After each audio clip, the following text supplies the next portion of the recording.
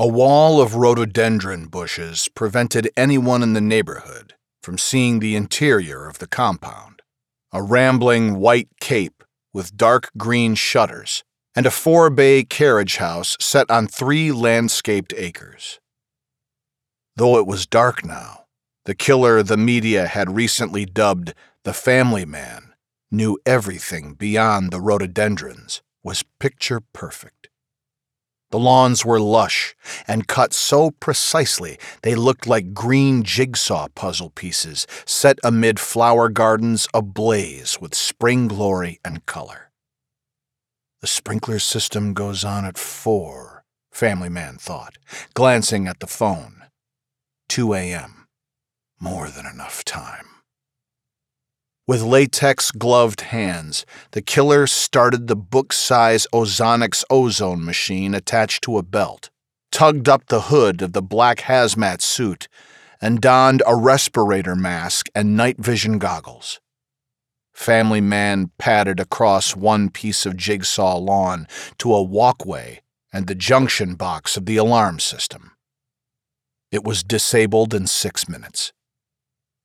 Around the back, by the pool, the killer went to a bulkhead. It opened on well-oiled hinges. The Schlage deadbolt on the basement door was no match for the technician's skills. It turned in under a minute. After 2 careful steps, then 3, Family Man halted inside and listened a moment before peering around the basement.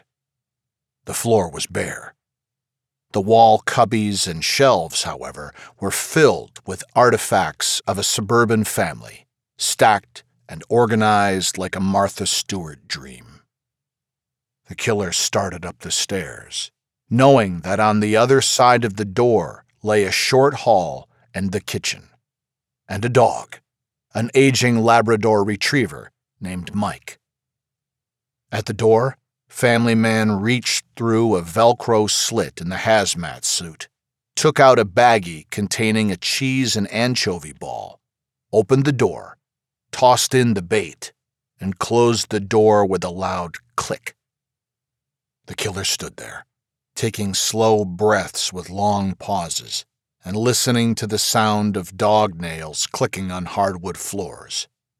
The ozone machine purred, destroying all human odor. Mike snuffled at the door, clicked over, and slurped down the treat. 15 minutes later, Family Man eased open the door and stepped into the main house, hearing the loud ticking of the grandfather clock in the front hall and the snoring of the dog lying just a few feet away. Swinging the night vision goggles around, the killer took in the particulars of the kitchen. Huge stainless steel cold spot fridge and freezer, 6-burner Aga stove, double sink on the prep island, copper pots hanging from the ceiling, Italian espresso machine. These details counted, didn't they? Of course they did. They were the essence of it all.